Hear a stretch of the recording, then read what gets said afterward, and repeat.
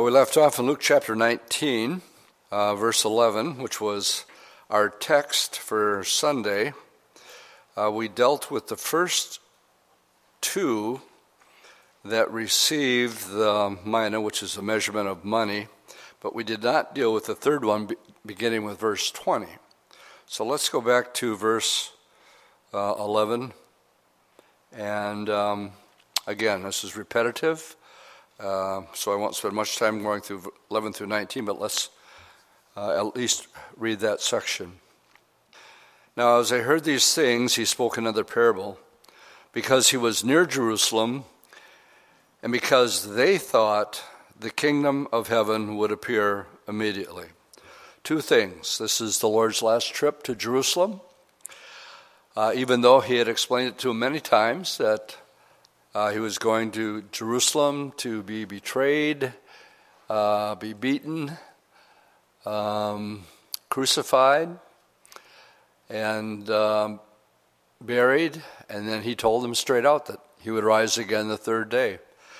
And yet, none of that computed with the disciples, because it clearly tells us here, they thought the kingdom of God would appear immediately. Us having hindsight, realize that it still hasn't been established.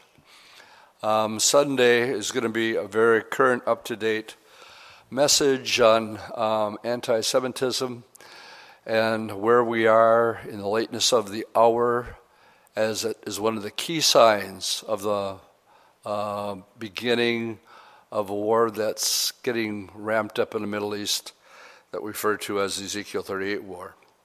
So we have at least a 7-year period of time before the kingdom could come. In other words, if the Lord would come tonight, I believe immediately after that, we have the two witnesses that have a ministry for 3.5 years. That's a 7-year period of time. So if the Lord would come tonight, the kingdom itself that we were referring to here, that they thought was coming then, can't happen for at least, if the Lord would come tonight, for another 7 years. Therefore, now he gives an explanation. Therefore, a certain nobleman went into a far country to receive for himself a kingdom and to return. So this, of course, is the Lord's departure. On Sunday, we went to Ephesians 4 and explained that before he ascended, he descended. And when he ascended, it says he gave gifts to men. That's the sending of the Holy Spirit. And Sunday's message was basically the judgment seat of Christ, where we will give an account of those gifts that every born-again believer possesses. If you're giving your life to Christ and you're born again, then you have a gift. How you invest that gift, as we'll read here, will determine your place in the kingdom. I can't stress that enough. Even though it's a small thing, and here they're even going to call it a small thing. If you've been faithful in little, you've proven to me that I can trust you in being faithful over much. So the certain nobleman is the Lord, going to a far country is him going back to heaven. And then the Holy Spirit being given, and now gifts, beginning with verse 13. So he called 10 of his servants, delivered unto them 10 minas. Now, we discussed that this is a measurement of weight, but also a coin. And said to them, do business till I come.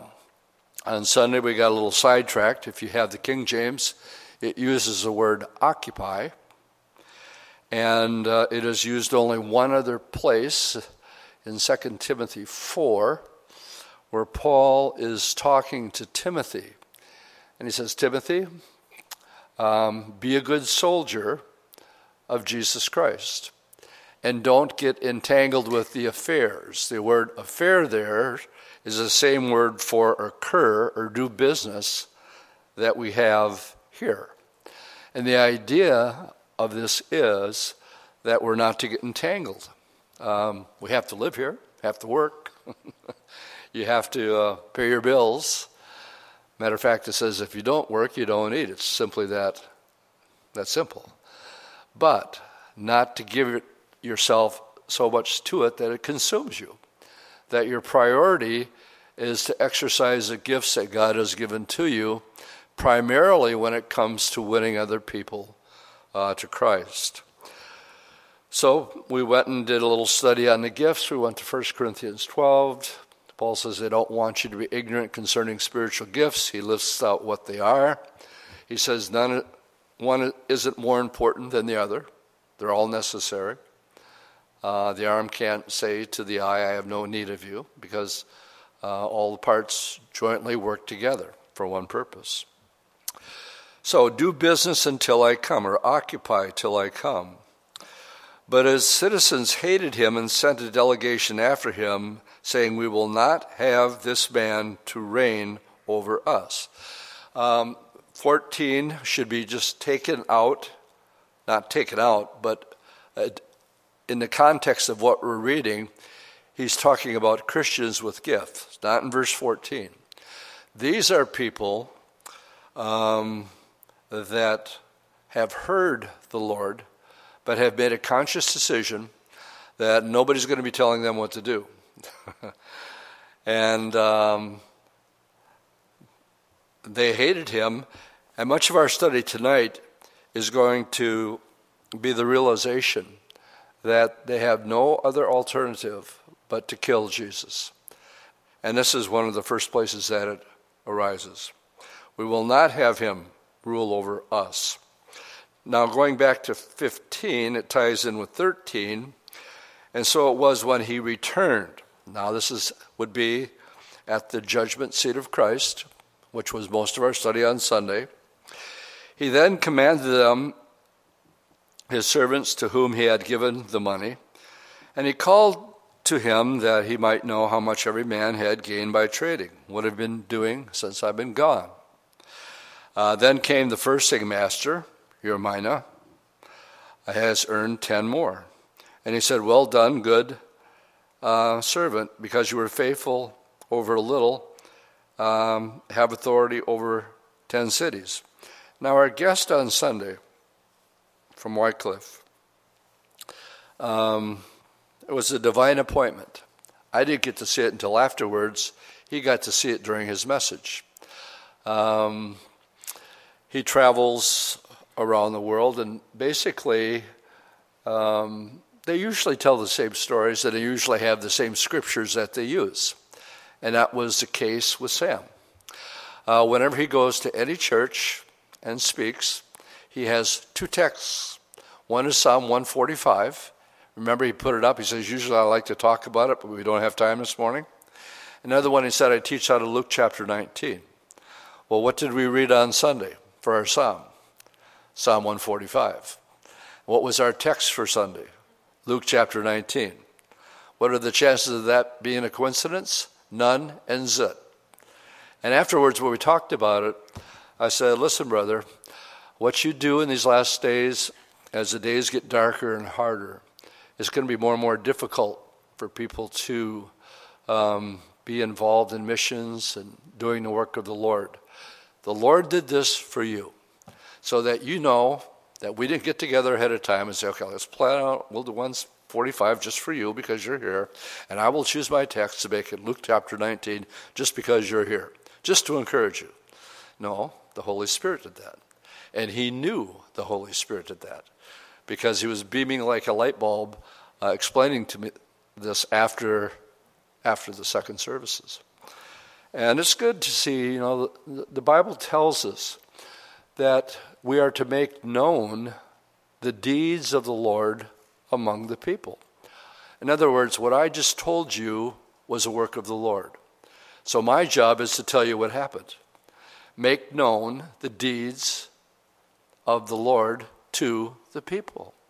And I call them divine appointments. There's nothing that we could have manipulated or caused this to happen.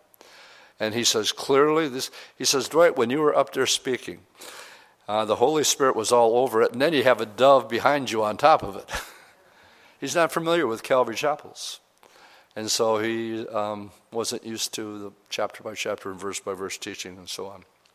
Anyway, his scripture, he wants to have the Lord say to him when we stand before the judgment seat of Christ, "Well done, good and faithful servant. You've been faithful over, notice, a very little." Tomorrow we're doing Art's funeral. Art was 78, I think. And when it's all said and done, it's a blimp. When you're talking eternity, it's a blimp. It's a blimp on a radar. And what you do with that dash is all that matters. And now Art is home. And be absent from the body is to be present with the Lord. Ask you to pray. We'll have a lot of people here who do not know the Lord. And I sat down with Art. I sort of sense when it's a person's last time. Hospice was called dead, and he knew he was terminal. So I remember talking to him. I said, "Art, let's just talk." And I said, "You're going home soon?" He goes, "Yeah." And I said, "Well, you tell me, what's important? What do you want said at your funeral?" And he didn't hesitate a second. He says, "Dwight, you have to preach the gospel." I said, "Art, you know that's a given." And he says, "Yes, I know that." And then just that he's grateful for his family. And he wanted that expressed during the service. But my point is, it's quick. You think 7 days old? No. I used to think 68 was old. Now I'm 68. And I can't believe it. I mean, what happened in 68 years? I don't know. It's a blimp. And what Ecclesiastes says, what is our life but a vapor? It's a flower. It blooms for such a short time, then it's gone. And then what? Well, then we give an account. We give an account, not for your sins. The Lord says, "I will never bring your sins before you." This is only what you've done for the Lord. And that's what the judgment seat of Christ. So the faithful over little in verse 17 here. The second, so some people are given different gifts and some more than others. And the second came saying, "Master, your mina has earned 5 more. Likewise, he said to him, you also be over 5 cities. All right, now this is as far as we went on Sunday. The last one here was given one. Let's read it, and I'll come back and I'll comment on it, verse 20. And another came saying, "Master, here is your mina, which I have kept put away in my handkerchief. For I feared you, because you're an austere man. You collect what you did not deposit. You reap what you did not sow." And he said to him, "Out of your own mouth I will judge you, you wicked servant. You knew that I was an austere man." He's agreeing with him, even though it's not true. "Collecting what I did not deposit and reaping what I did not sow. Why then did you not put my money in the bank, that at my coming I might have collected it with interest?"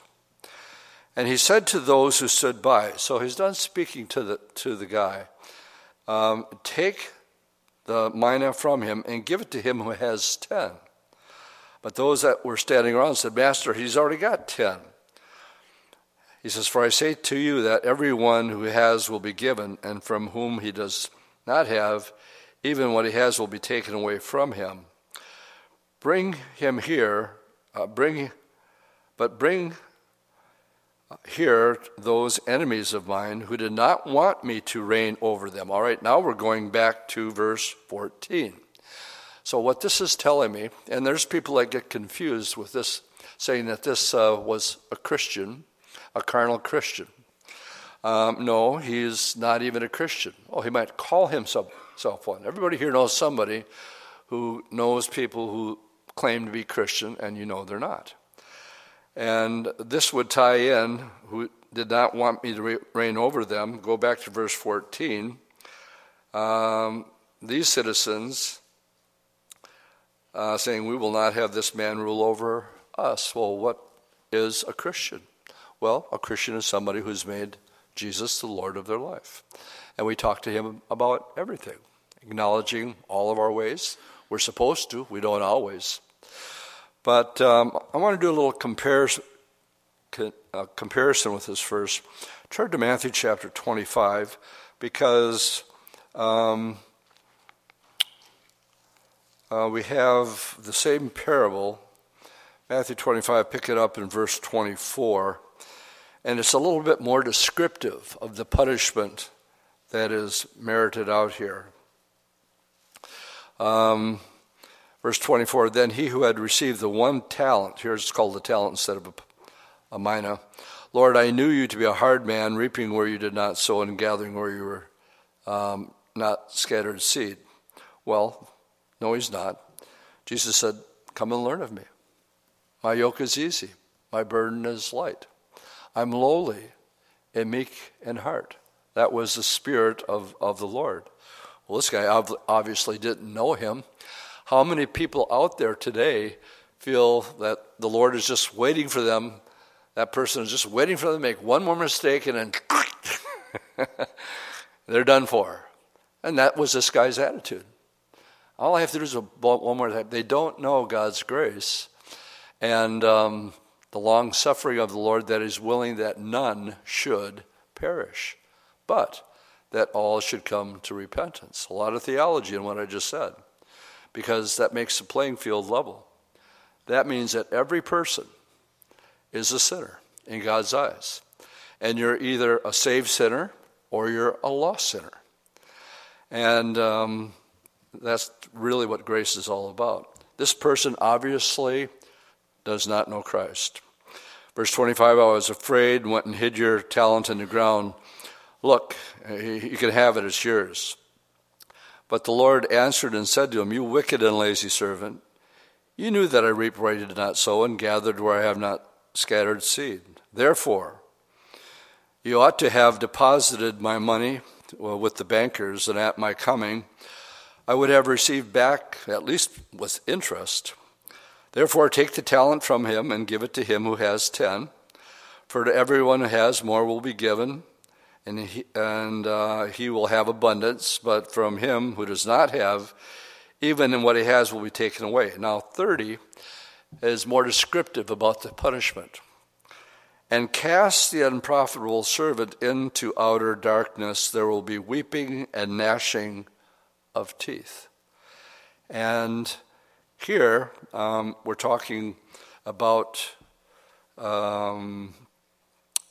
eternal judgment, like the rich man, the reality that this man will face, knowing that he didn't want the Lord to rule over him, but at least he heard the gospel. He has free will. He exercises free will not to serve. And the Lord's going to come back. Nothing's going to stop that from happening. Nothing is going to stop every person in this room, every person watching the live stream, myself. None of us here can stop the fact that you're going to stand before either the judgment seat of Christ as a Christian for your rewards or lack of rewards, or you're going to stand before the great white throne judgment. Now, you can say, well, I'm an atheist and I don't believe in hell. Well, when somebody tells me that, and I've said this from the pulpit before, I said, you're not an atheist. And they'll tell me, you can't tell me I'm not an atheist, I'm an atheist. And I said, well, I can either believe you, which I don't, or I can believe Romans chapter 1 that says that because of creation, men suppress the truth in unrighteousness. That because of creation, you are without excuse, that you know there's a God. The fact that you want to suppress that truth, and I'll tell them that. You know there's a God. You can't walk out and see a sunset or understand the human anatomy or DNA or whatever. It goes beyond the realm of time and chance, of creating anything. So you're not an atheist. You have to deal with that personally.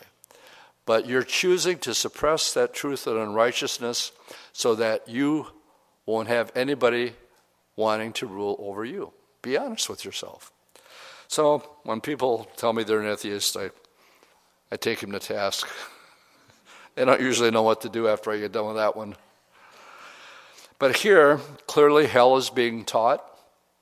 I can't describe the horrificness of eternity in outer darkness. The last thought that you remember is standing before the great white throne judgment and having say, "Depart from me into everlasting punishment." And if that doesn't scare the hell out of you, it should. Literally, it should scare the hell out of you. So that's a comparative of the parable that we just went through. Let's go back to Luke chapter 19. And remember, this is, he's on his way to Jerusalem. The disciples' attitude is, the kingdom is about to come. No, it's not. What has happened in the meantime, we'll be talking about tomorrow during the funeral, John 11, is the resurrection of Lazarus from the dead. And that has just happened. And now as you get in verse 28 through 44, we have what we call a triumphal entry. This would have been the final week. We're heading up to Passover, where he would be killed as a Passover lamb. So let's read, and I will go down to verse, I'll stop after the verse 31. And when he had said this, he went on ahead, going up to Jerusalem. You always go up to Jerusalem. No matter if you come from the north, south, east, or west, you're always going up. And it came to pass when he came near to Bethphage and Bethany, that's where Mary and Martha and Lazarus actually were, at the mountain called Olivet, he sent two of his disciples, saying, "Go into the village opposite you, where you will find a colt tied, which no one has ever sat on. Loose him and bring him here. And if anybody asks you, why are you loosening him, just say to him, because the Lord has need of him." Now, we don't know what went on before this. Maybe the Lord had been in Jerusalem before. Maybe he knew this guy. Maybe the guy said, "Hey, look, if you ever need to use my donkey, just, it's yours. Just come and ask for it." Maybe that was it. Maybe there was no correspondence at all between the owner and the Lord. But the Lord just spoke to the guy when the disciples showed up. We don't know. Just what the scriptures tell us here. So they departed and found it just as the Lord had told them. And as they were loosening the colt, the owner of the colt said to them, "Why are you loosening the colt?" And they said, "The Lord has need of him." Then they brought him to Jesus, and they threw their own garments on the colt, and they sat Jesus on him. Now, this, if you're taking notes, fulfills the Zechariah chapter 9, verse 9, which I'm going to turn and read to you. Some things I think we can't repeat enough on how to study the Old Testament and how you have to be prepared for the Holy Spirit to be in the middle of saying something to Israel and then stopping between sentences and throw out a prophecy of something that's going to happen in the future. Such is the case in Zechariah chapter 9, which is basically the judgment of the surrounding nations. In verse 9 is a prophecy. "Rejoice greatly, O daughter of Zion. Shout, O daughters of Jerusalem. Behold, your king is coming to you. He is just, having salvation, lowly," in other words, humbly, "riding on a donkey, a colt, the foal of a donkey." Now, that happened 2,000 years ago. It doesn't say that, okay, now there's going to be a gap of 2,000 years. But there is a gap of 3,000 years between verses 9 and 10. Doesn't explain it to us. It's just a fact. We have the advantage of hindsight looking back.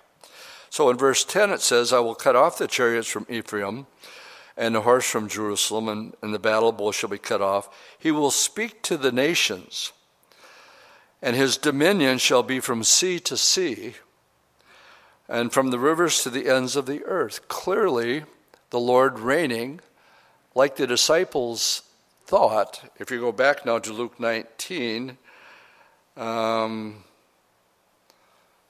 again look at verse 11, the disciples thought that the kingdom would appear immediately. Well, Zechariah in verse 9 was speaking of what we just read. This is being fulfilled. What we just read from verse 28 to verse 35 is a fulfillment of Zechariah chapter 9, verse 9. Verse 10 will not be fulfilled until the Lord does establish his kingdom after the tribulation. So now in verse 36, as he went, they spread their clothes on the road. Then as they now were drawing near the descent of Olives, the whole multitude of the disciples began to rejoice and praise God with a loud voice for all the mighty works that they had seen. Remember, Lazarus had just been risen from the dead. And what it tells us there is because of that, there were many Jews that were there that believed because they knew Lazarus was dead. And so there was a buzz, believe me, going through Jerusalem. What had just happened? And so the multitudes are gathering, and they quote, they're sure that only God could do this, so they become persuaded that Jesus is indeed the Jewish Messiah. So being a Jew, knowing many of them, knowing their prophecies, began to quote Psalm 118. Now we're going to be there on Sunday. I'll just allude to it here and say that this is the second Old Testament prophecy that's going to be fulfilled this day. They said, "Blessed is the King who comes in the name of the Lord, peace in heaven and glory in the highest." Now that's Psalm 118. Also in Psalm 118 it says, "Hosanna, Hosanna, save now. This is the day that the Lord has made, and we'll rejoice and be glad in it." They didn't realize how complicated and the extent of the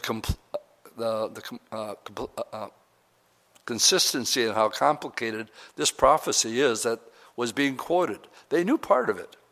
And so they're quoting part of it that they understood. "Blessed is the King who comes in the name of the Lord, have peace in heaven and glory in the highest." The people believed Jesus was the Messiah. And the Pharisees, and they knew it all too well. Because in verse 39, some of the Pharisees called to him from the crowd, "Teacher, rebuke your disciples."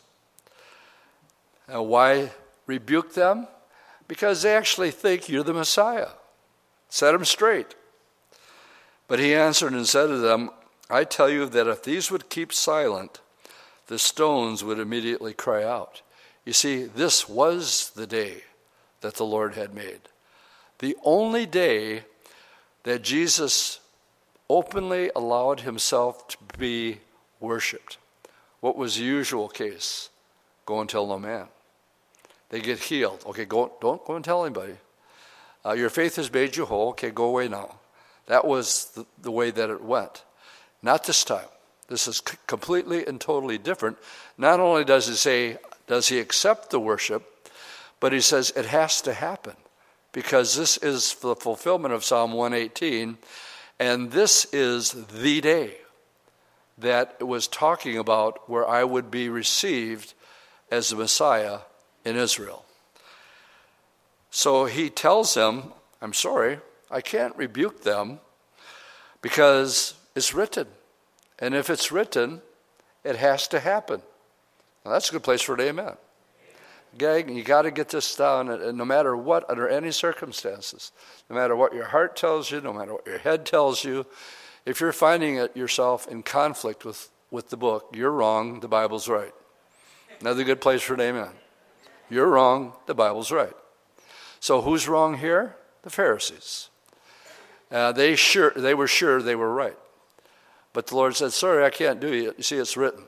And I can't undo what is. Heaven and earth will pass away, but not my word. That's going to come to pass, and there's nothing. To the jot and the tittle, that's like you say the dotting of the I and the crossing of the T. You can't take that out of the scriptures. It has to happen. So, now big emotional change from this receiving the adoration, the praises, the hosannas. We go from that to the Lord weeping, knowing all too well the fickleness of human beings. He knows what's going to happen on Passover. So he says, as he drew near the city, he saw the city and he wept over it. Tomorrow I'll make mention that Jesus wept over Lazarus' death. And I really can't tell you why. I don't know if it was a lack of him being disappointed with Mary and Martha. I said, Dwight, you really think he'd be disappointed over Mary and Martha? I knew he was disappointed over the disciples quite a few times. And he rebuked them openly. He said, where's your faith? I told you we're going to the other side. This little storm, that's nothing. He says, where is your faith? And he sharply rebuked them. So that could have been the reason. But then again, the Bible says we weep with those who weep, and we rejoice with those who rejoice. Amen? So they just lost their brother. And so maybe that's why the Lord was weeping. I don't know, but I think it's one of the two. Anyway, he began to explain it to them as if they should have known. He said, oh, if you had only known, Eve and you especially in this your day.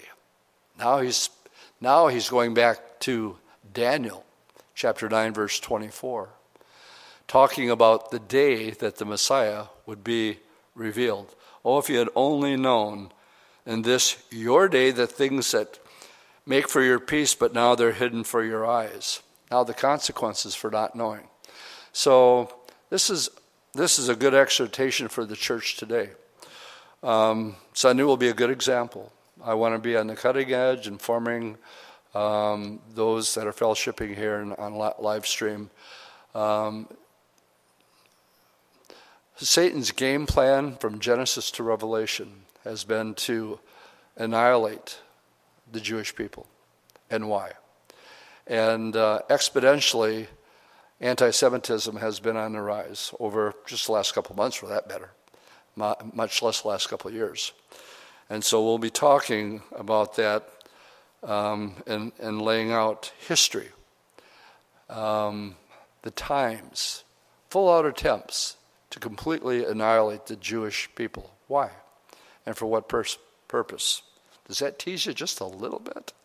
Hopefully. He said, now because you did not is hidden from your eyes, now the consequences for not knowing. For the day will come upon you when your enemies will build an embankment around you, surround you and close you in on every side, and level you and your children within you to the ground, and there will not leave one stone upon another. And then it uses the word because. He's talking about the Roman legions coming down in 70 AD. He's prophesying here. We've already had two prophecies being fulfilled. Now the Lord is giving a prophecy. This was fulfilled in 70 AD, and he gives the reason for the destruction of Jerusalem. Because you did not know the time of your visitation. Again, the implication is they should have been studying Daniel chapter 9. They should have known when that command went forth, Nehemiah chapter 2. And they should have been doing the math, realizing that that command from Nehemiah, from Ahasuerus, was on March 14th, 445 BC.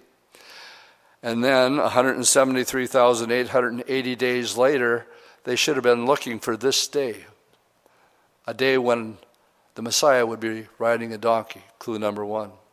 They'd be singing Psalm 118, clue number 2. The Pharisees should have been all over it. They should have known the Bible. They should have known Daniel. They should have known Nehemiah. And this date was April 632 AD. This your day. This is the day. And but because you didn't Now the consequences are going to be the destruction of Jerusalem. It's a fact of history. And they have been out of the land for 2,000 years. This is their 71st year back in the land since 1948. All right, there's much we could say about that, except let's finish off chapter 19, which tells us that he went into the temple and began to drive out those who bought and sold in it. And he said, "It is written, my house is a house of prayer, but you have made it a den of thieves." If you're taking notes, he's quoting Isaiah chapter 56, verse 7. He's also quoting Jeremiah chapter 7, verse 11. Again, it is written. And basically, the exchange rate and the money collectors, they were on the take. And the overseers of that were the religious leaders. They had a cut of, you could only, if you're going to the temple, you had to have a temple shekel. And let's say you came from one of the other surrounding countries and you were Jewish. You had to exchange your currency. They would up the money so that they would make a profit out of it. And, this so incensed the Lord that he says, "It is written, my house is a house of prayer, but you've made it a den of thieves." You've turned it into all you're really concerned about isn't the temple or the people praying, but that you're going to get a cut of the action when you exchange your money into the temple shekel, which was unique. It was a unique form of currency. And he was teaching this verse 47 you want to underline, because it becomes the theme until they actually kill him. He was teaching daily in the temple, but the chief priests, the scribes, and the leaders of the people sought to destroy him. That's all they can take. They can take no more. Way too much popularity. He's got to go. So now, beginning with chapter 20, they're going to be looking on how can we trap him?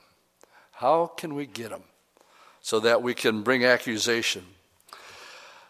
And they were unable to do anything, for all the people were very attentive to hear him.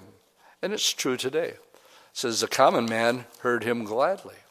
The only ones that were threatened by him was the religious hierarchy because of their position.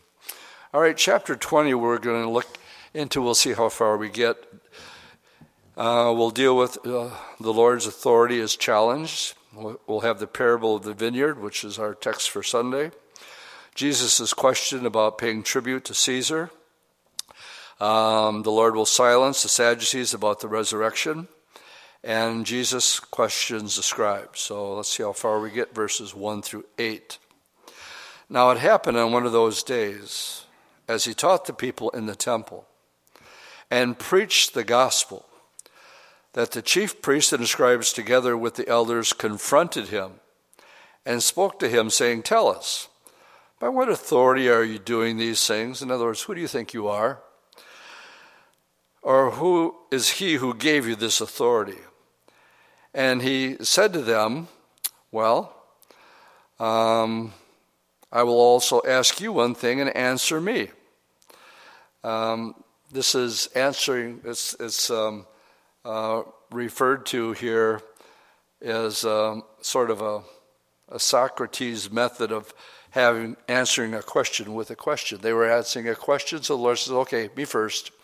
I'll ask you a question. If you answer mine, I'll answer yours." So he said, the baptism of John. Was it from heaven or was it from men?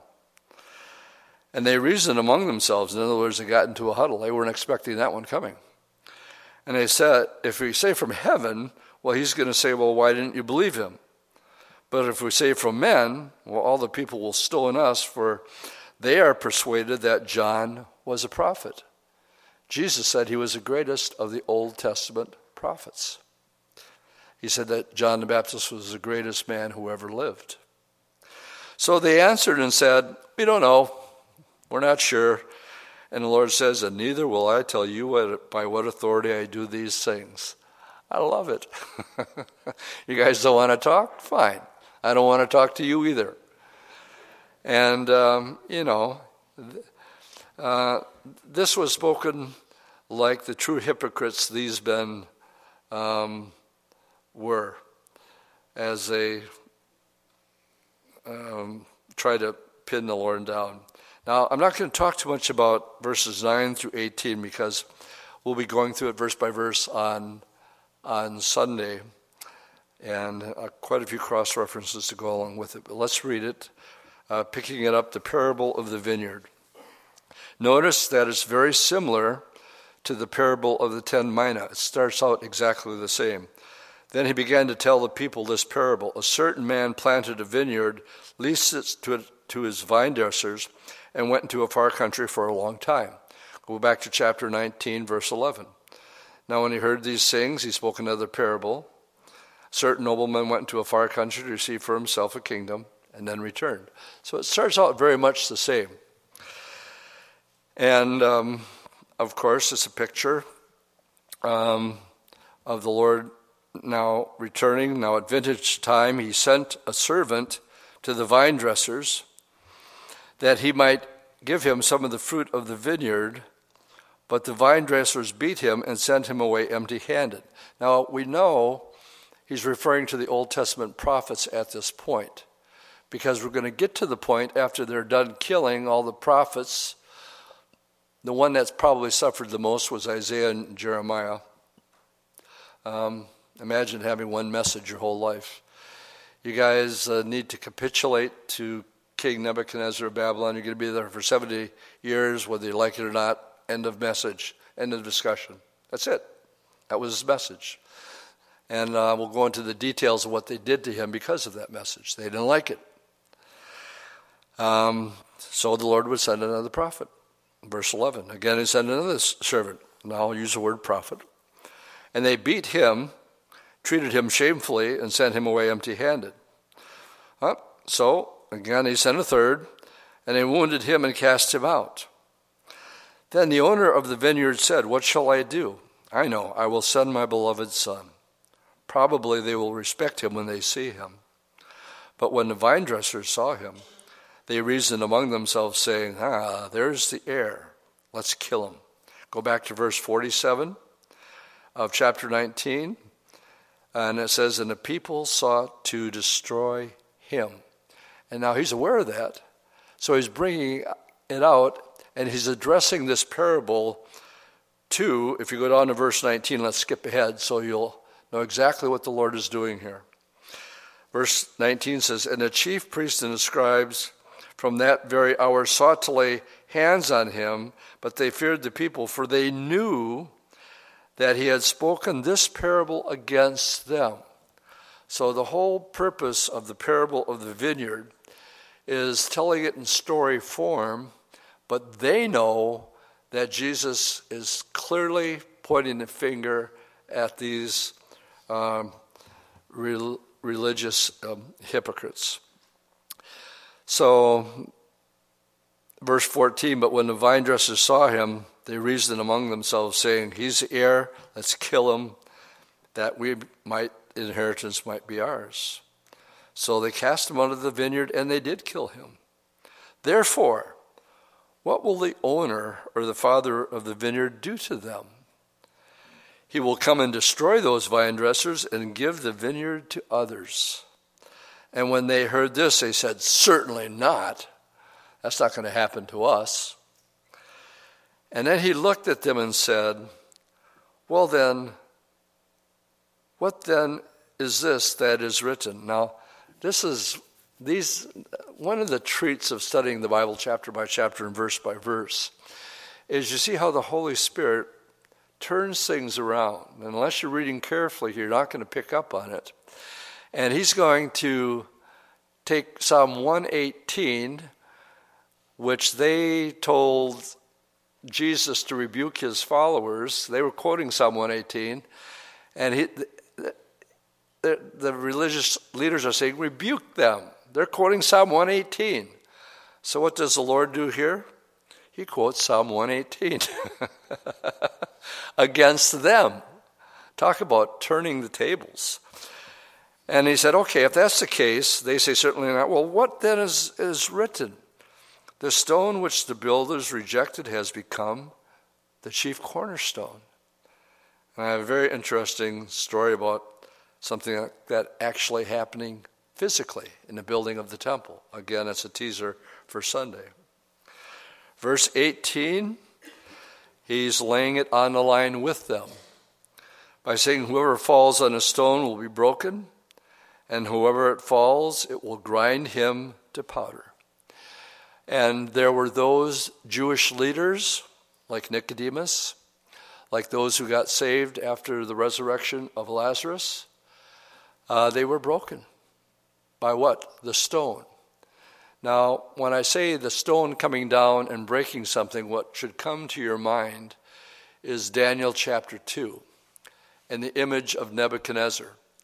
And then Daniel explaining to Nebuchadnezzar that this image is all different kingdoms that would rule the entire world, starting with Babylon, going to the Medo-Persians, going to Alexander the Great, going to Rome, and then speaking about one that is yet future, the one world government that we see on coming very, very shortly. And then Daniel is telling the dream, the interpretation to King Nebuchadnezzar, because none of his guys could do it. And it says, out of nowhere came a stone, cut without hands, smote the image, and it disintegrated, and it became like dust in the wind. Yes, I know, I just quoted a song. And it was gone. And you see, the stone, you can have one of two relationships with Jesus Christ, the rock. And that is, you can be broken, and you can agree with him that there's none good, no, not none. All have sinned and fall short of the glory of God. You need a Savior. You don't deserve it, but he loves you anyway. And you can humble yourself and receive him as your Lord and Savior. Or you can be like those in verse 14, we will not have this man rule over us. No way. Nobody's going to tell me what to do or how to do it, for that matter. Well, in that case, the stone is going to fall on you someday. And it's going to break you whether you like it or not. My Bible says every knee is going to bow. And every tongue is going to confess. Even the ones who say they're atheists. And that Jesus Christ is Lord. And nothing's going to change that too. Verse 18, whoever falls on it. And that's just, again, a broken person coming to the Lord. I don't believe that's the Lord's first choice. I think the preaching of the gospel, hearing the good news, comprehending it, and then understanding God would do that for me, that's incredible. And it's the goodness of the Lord that leads men to repentance. But I don't believe how the majority of people actually get saved. I believe we're full of self. I think we're arrogant. I think we're proud. And unless we're knocked down to size, like the Apostle Paul on his way to Damascus, knocked off our high horse and blinded for a while and slapped up a little bit, that we don't come to our senses. What about the prodigal?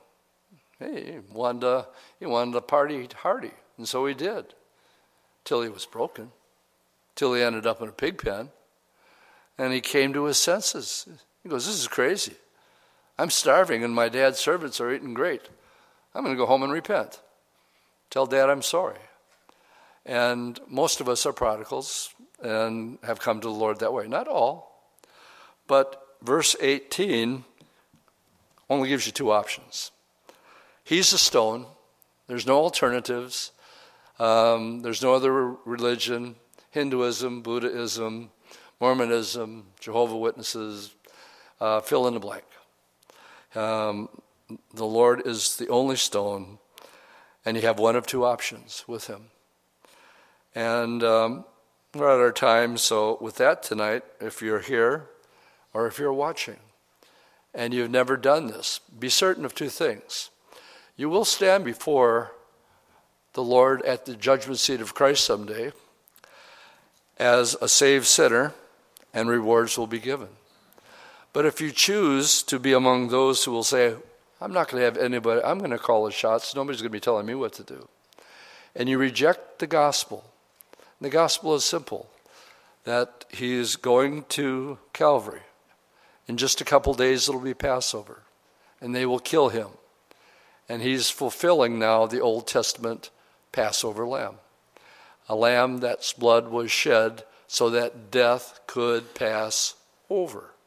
And that's what happens to you and I. The two options, the stone will be broken, but on whomever it falls, it will grind him to powder. Who knows how many more days we have to tell people about the Lord? We're told to redeem the time. Amen? Why? Why should we redeem the time? What's the rest of it? Because the time is short. And it's getting shorter. So let's stand and we'll pray. Lord, again, we want to thank you for your word. I love, Lord, how people who try to mess with your mind, the creator of the mind, how you put them in their place.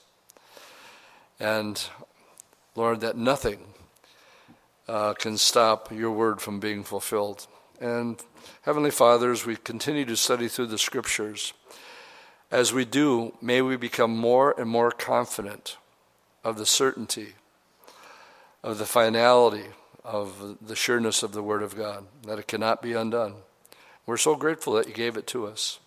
And so, Lord, as we go out tonight, I pray we're a little bit more refreshed, a little bit more knowledgeable of your ways and your purposes and your nature. So dismiss us in your peace. In Jesus' name I pray. All God's people said, amen and amen. And it's going to break you whether you like it or not. My Bible says every knee is going to bow and every tongue is going to confess, even the ones who say they're atheists, and that Jesus Christ is Lord. And nothing's going to change that too. Verse 18, whoever falls on it. And that's just, again, a broken person coming to the Lord. I don't believe that's the Lord's first choice. I think the preaching of the gospel, hearing the good news, comprehending it, and then understanding God would do that for me, that's incredible. And it's the goodness of the Lord that leads men to repentance. But I don't believe how the majority of people actually get saved. I believe we're full of self. I think we're arrogant. I think we're proud. And unless we're knocked down to size, like the Apostle Paul on his way to Damascus, knocked off our high horse and blinded for a while and slapped up a little bit, that we don't come to our senses. What about the prodigal? Hey, he wanted to party hardy, and so he did, till he was broken, till he ended up in a pig pen, and he came to his senses. He goes, this is crazy. I'm starving, and my dad's servants are eating great. I'm going to go home and repent. Tell Dad I'm sorry. And most of us are prodigals and have come to the Lord that way. Not all. But verse 18 only gives you two options. He's a stone. There's no alternatives. There's no other religion. Hinduism, Buddhism, Mormonism, Jehovah's Witnesses, fill in the blank. The Lord is the only stone, and you have one of two options with him. And we're at our time, so with that tonight, if you're here or if you're watching and you've never done this, be certain of two things. You will stand before the Lord at the judgment seat of Christ someday as a saved sinner, and rewards will be given.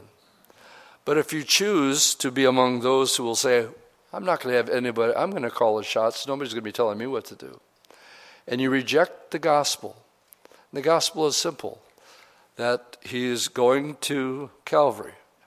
In just a couple days it'll be Passover, and they will kill him. And he's fulfilling now the Old Testament Passover lamb. A lamb that's blood was shed so that death could pass over. And that's what happens to you and I.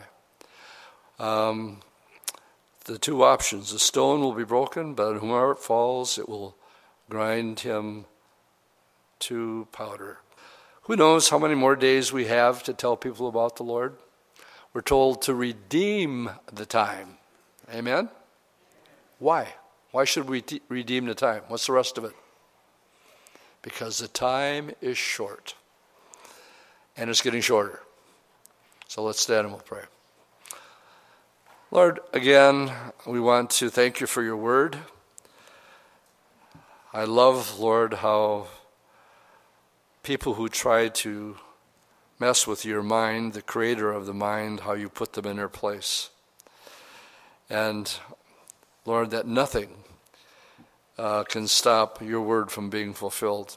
And, Heavenly Father, as we continue to study through the Scriptures, as we do, may we become more and more confident of the certainty, of the finality, of the sureness of the Word of God, that it cannot be undone. We're so grateful that you gave it to us. And so, Lord, as we go out tonight, I pray we're a little bit more refreshed, a little bit more knowledgeable of your ways and your purposes and your nature. So dismiss us in your peace. In Jesus' name I pray. All God's people said, amen and amen.